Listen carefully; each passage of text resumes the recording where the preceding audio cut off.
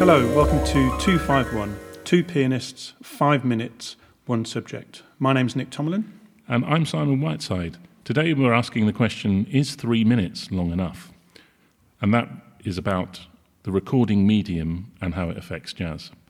So the history of recording can be laid out briefly into different eras. The kinetic era, or the acoustic era, from 1877 to, say, 1925.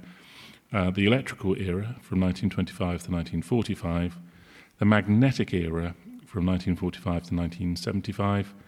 And then finally the digital era, which is what we're in now.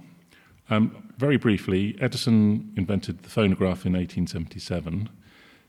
The key moment then was the 78 record, which came along later, a flat disc. And that lasted 3 minutes on a 10-inch disc, running at 78 revolutions per minute. But the electrical era is called the electrical era because of electro voice and the microphone coming in, and it made it possible to record more fine detail in recordings. Early on, only really loud things could be recorded, and people had to stand nearer or further away from fundamentally the microphone, although it wasn't a microphone. Now, magnetic era is about tape, really. And what's interesting about that is use of magnets and iron filings meant that you could get much more accurate pictures. And you could also, on reel-to-reel tape, record for a long time. But you didn't release on that. You had to release on something else. And vinyl records running at 33 1/3 revolutions per minute, you could get about 20 minutes a side. And that's really where I won't talk about pulse code modulation and MP3s so much, because it's a very vast area. But Nick, what are your thoughts on how that relates to jazz? Yeah, I suppose the main thing is really the length of time. I mean, jazz as a musical form, it's an improvised music. A jazz performance can last, can last potentially 5 minutes, depending on how long people want to solo for. And in the early days, as you said, you were limited to 3 minutes, maybe 3 minutes 20. Aside.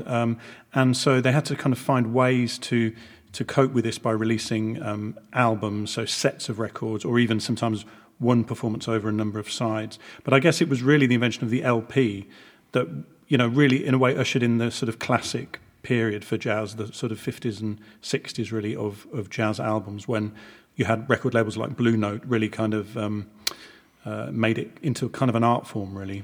Yeah, I mean, Columbia were the kind of inventors of the LP. And in fact, RCA Victor came up with the 45 revolutions per minute 7-inch disc, which was used in the jukeboxes a great deal. But there was a thing known as the War of the Speeds, 48-49, where people, if you wanted to play, you had to have two machines, a bit like the old Betamax and VHS videotape wars of the 70s, 80s, 90s, that sort of period. But yes, the interesting thing is that the masters of jazz were on tape from quite early, but the releases of jazz were on record. Originally, you recorded directly to record.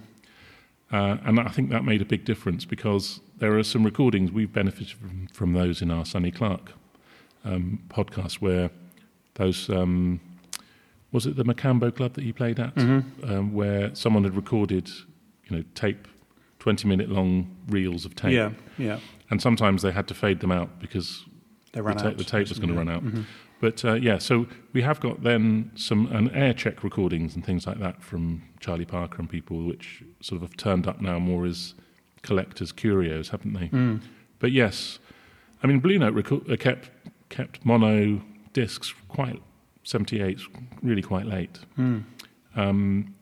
And I suppose then we get to the period where people like Dexter Gordon were taking up an entire side almost with one track. I think there's one Herbie Hancock album where one side is... I mean, it gave much more room to the musicians, didn't it, to kind of...